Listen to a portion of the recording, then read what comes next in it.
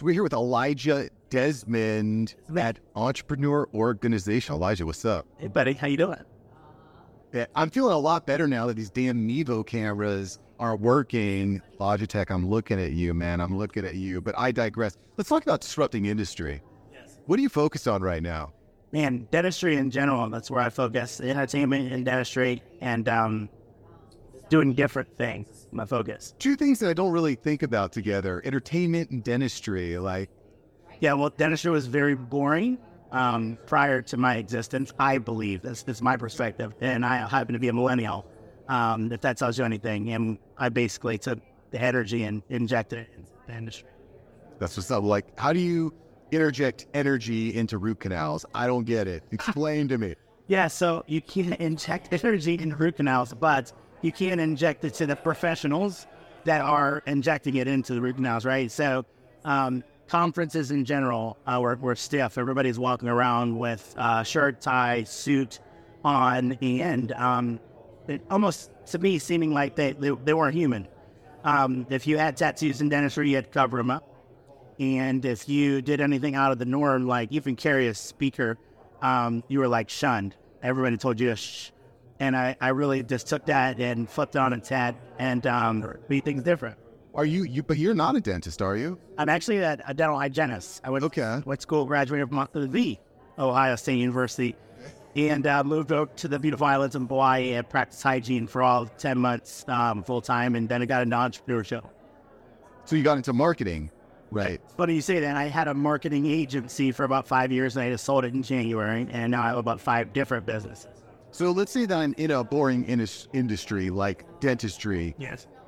How to stand out, why to stand out? Yeah, first out, why do you want to stand out? First thing, like I wanted to make it different, and I happened to stand out. So it wasn't like, hey guys, I want to stand out. It was that I wanted to do something different, and I happened to stand out while doing it. And so what's an example of that? First off, you want to take something that is already existing outside of the industry, so it's proven, it already works, and it's really fun. And so you know it works already, and you just plug it into your industry. I'll give you an example. American Idol, it's already a thing. It's a contest. You have judges that are on the stage, and it's really fun, and it's broadcasted live. I took that concept, and I gave speakers the opportunity to speak and reach the masses. So I put them all on my stage, and I brought meeting planners all across the country who wanted to scout talent, and I made them the judges, and they would speak TED Talk style, 10 minutes at a time, and they would get voted on by the judges. And we streamed it live where, we would reach over 100,000 views in just a short amount of time. Where were you streaming? Facebook specifically is where we started. Now we do Facebook and LinkedIn. Yeah, this idea of looking outside your industry to find ideas that already work, and it's a blue ocean strategy is what that is. You're finding, you're not competing, because most of the time in your industry, it's red ocean, meaning you're competing on best product, best price. Yes. But when you go blue ocean, you create a completely new category, a completely new thing that nobody's ever seen before. So when I think about this, you're talking American Idol, I'm thinking like Naked and Afraid. Like I was in the insurance industry. Why not just take a bunch of insurance agents out to the middle of Africa and be like, all right, no clothes, no food, no water. Who's going to survive? Think about that. I think that's pretty awesome. And that leads to another venture that I just got off of. So I have this event. It's called Destination Unknown, and essentially it's for all entrepreneurs, and the tagline is you never went so far not knowing where you're going. Well, surprise, it was like 3 weeks ago, and I had 12 entrepreneurs show up to the airport with 2 suitcases. I told them exactly what to pack. They had no idea where they were going. When they got to the airport, they opened up an envelope. It told them where they were going, but it didn't tell them what they were doing when they got there. So what's the point? Well, they went to a destination, and 30% of what they did was all entrepreneur stuff, growing their business. 70% was like experience of a lifetime. Where'd we go? We went to Dubai. Oh, wow, yeah. When we got to Dubai, every single morning they got up, they got a new envelope and a new gift. And that envelope told them what they were going to do for the day. And we did like first class, extreme everything every single day. And essentially like that already existed out of my industry. That already exists out of my scope of influence. I just brought it in, and I knew I could sell at the event quick. I knew it would change a whole bunch of lives, and So you would pay to be part of this event. It's not like a media, like it's almost like a TV show, like a reality TV show. Yeah, absolutely. And it already existed. I just brought it into my industry and sold it out like that because it was different, it was unique, and I wanted to do it. How did you market it? How did you find people and say, hey, come join this program? So I have an email list of about 60,000. I have social media followings on different channels of over 100,000, and I just basically pushed it out to everybody and said, hey, who wants to go with me and scale their entrepreneur business or start a business, and put your hand in there. If you do, it's a first class everything outside your flight. And it's basically you're gonna have the time of your life. You're gonna meet a whole bunch of friends, and oh, by the way, you don't know where you're going. Sick. So cool. Yeah, 60,000 people. That's a pretty big email list. How did you grow that? What was your, like, if you had, let's say that I have a small email list, which I do, it's not huge, and I want to grow it out. Like, what was the key? Give out your cookies. Do you like Mrs. Fields? Give out your cookies. I streamed free continuing education through Dentistry's Got Talent to the entire industry. And everybody thought I lost my mind because I was giving free continuing education. Well, to get the free CEs, I had to send you your CE, your CE certificate. So I need your email address. Right. And so that's essentially how I got it. And I'm doing, events constantly. Those were just two of them. And if people are interested in my events, you have to give me your email so I can get it. So that's why my open rate's over 50% now, because I'm getting essentially people's emails that are interested in doing events. And they're opting in. No, and that's big. My open rates are about that 45% with like a 1% click-through rate. Yeah. 1 to 3, but 1 p.m. So don't hate on me, all y'all. I'm here to hack. We're here to hack business. We're here to innovate. We're here to try different ideas. So AI has become really fascinating to me because I can use AI to scrape emails from LinkedIn, scrape emails from email inbox. Yes. Heck, everyone's always trying to sell me their email list. Should I be worried? Should I go out and scrape emails using AI? Honestly, I've never scraped emails before. I don't know. I'm not the AI expert, so I know whenever I'm going to run something to go ahead and educate. I'm not the email expert, so I can't tell you if you should or should not. I'll tell you what I don't do. I don't give my email list out.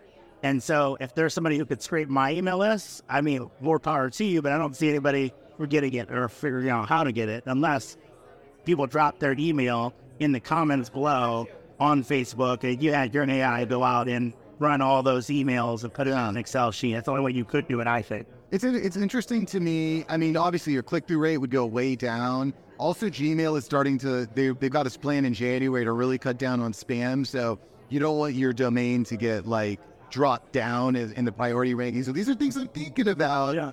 But I also like to hack things too. Yes, I'll tell you one thing I am excited about with AI. So I went out and I became a DJ, right? I'm DJing Nerves, right? I'm DJ Podfest. Yep. I became a DJ with the Scratch Academy. I'm actually a battle DJ. And one thing that I've always wanted to do is do music videos during while I'm playing. And I'm so excited to know that they're actually coming out with like an AI software that will make your videos while you're playing. Oh, that's sick. Like during you playing, like in order to, with the beat, it will make videos. But have you seen these AI videos? Right, like right now they look pretty freaking, they're actually terrifying. Yeah. Where you see someone like eating a giant burger with 7 fingers and they're like drinking a soda pop in this weird party where everyone looks all dystopian. Like, is that, maybe that's the vibe? I don't know. That's not my vibe. That's more of like a death metal type of vibe. That's not mine. I'm more of like a pop, hip hop, tone, sometimes country, and I don't think 6, 7 fingers, 8 fingers is going to cut it. What about VR? How do you see VR playing into that world of DJ, entertainment, music, clubbing? Yeah, absolutely. So I got a VR set, and I've been playing with my little girls. DJ CeeLo, that's my 8-year-old, and we got DJ Star coming up as a 4-year-old, and they love playing VR as DJ. They've learned, my 4-year-old has learned so fast through VR. So I think VR is going to be huge. I'm a little bit concerned though, because it is augmented reality and there's a reality that has to happen as well when you take the headset off. So I think it's amazing. I think it's exciting for people to learn some things fast, but I think it has a negative effect that it could have on the world as well. So did you watch the interview with Zuckerberg and Lex Friedman? Super interesting. They're hundreds of miles apart. They put on these VR. It's like the next generation of VR. And they look very, very real. And what was really striking to me was Lex was throughout the episode was like, I just can't believe that this is happening. It feels like you're right here with me while they're hundreds of feet apart.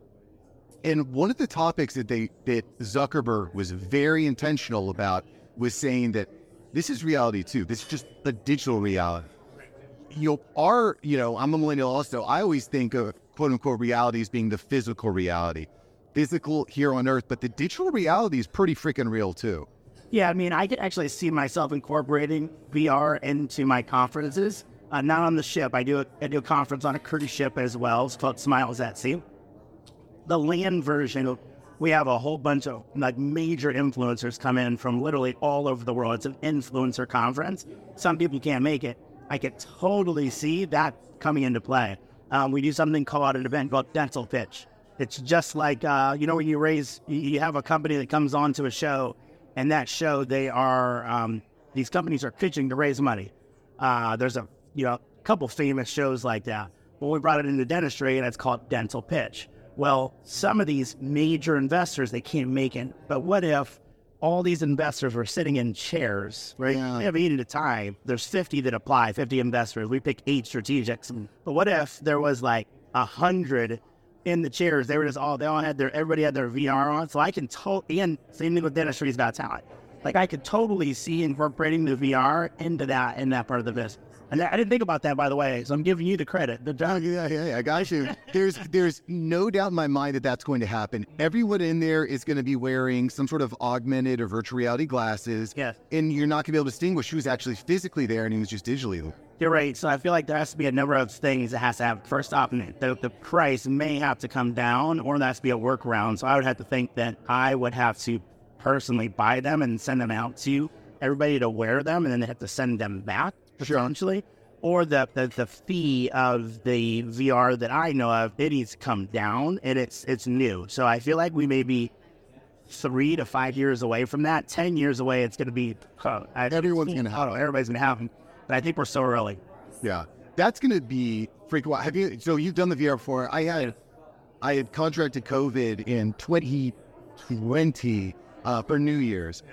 And so it's New Year's. I can't go out and party. I've got COVID. So I'm stuck in my room. I couldn't even really hang out with my family. I'm stuck in my room. They said, wait, I've got these Oculus goggles. Let me put on these VR goggles. And I was shocked at the physiological response that I had from having these goggles on in a couple different ways. As soon as you put them on, even if you're in a small 8x8 room, it feels like you're in a much larger space. Yes. It feels like it's shocking the way that it makes you feel. B, there were all these different rooms. So there was a room like where you could go watch a basketball game. There was a room where there was a concert going on, and there was a room where you could watch fireworks. So I walk into the fireworks room, and everyone, at this time, everything was very cartoony. No one had legs.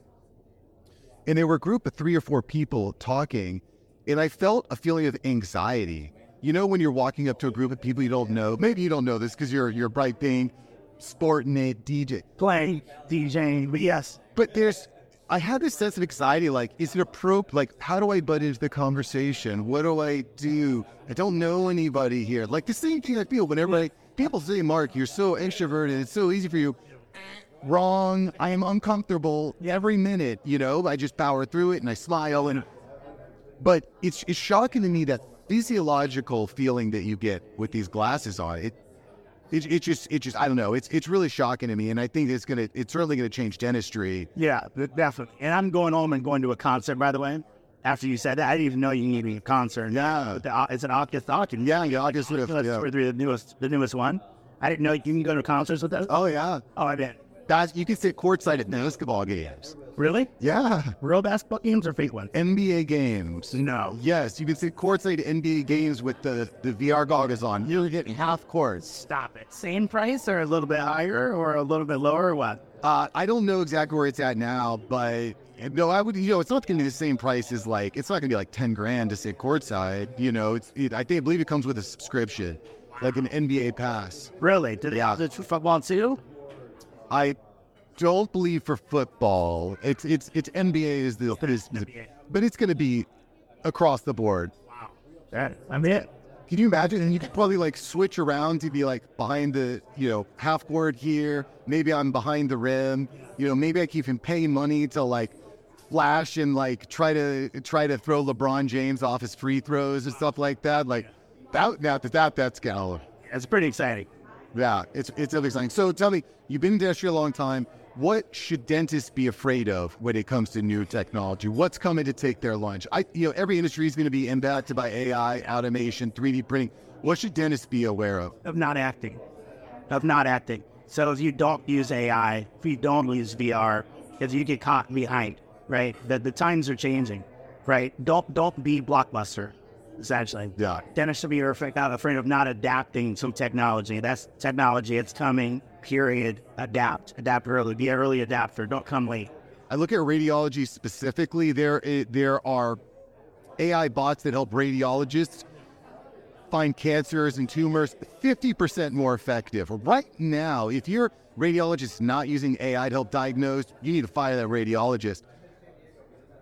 Do you is that something we should see in dentistry? Like here we can find problems earlier, or is it in the systems? How can dentists start using AI? We're seeing it now. There's companies out there like Overjet. It's like using for radiographs to detect cavities, essentially, detect periodontal disease, that type of stuff. So the companies are already starting to come out in dentistry for clinical diagnosis being approved from things, I believe, such like FDA approved.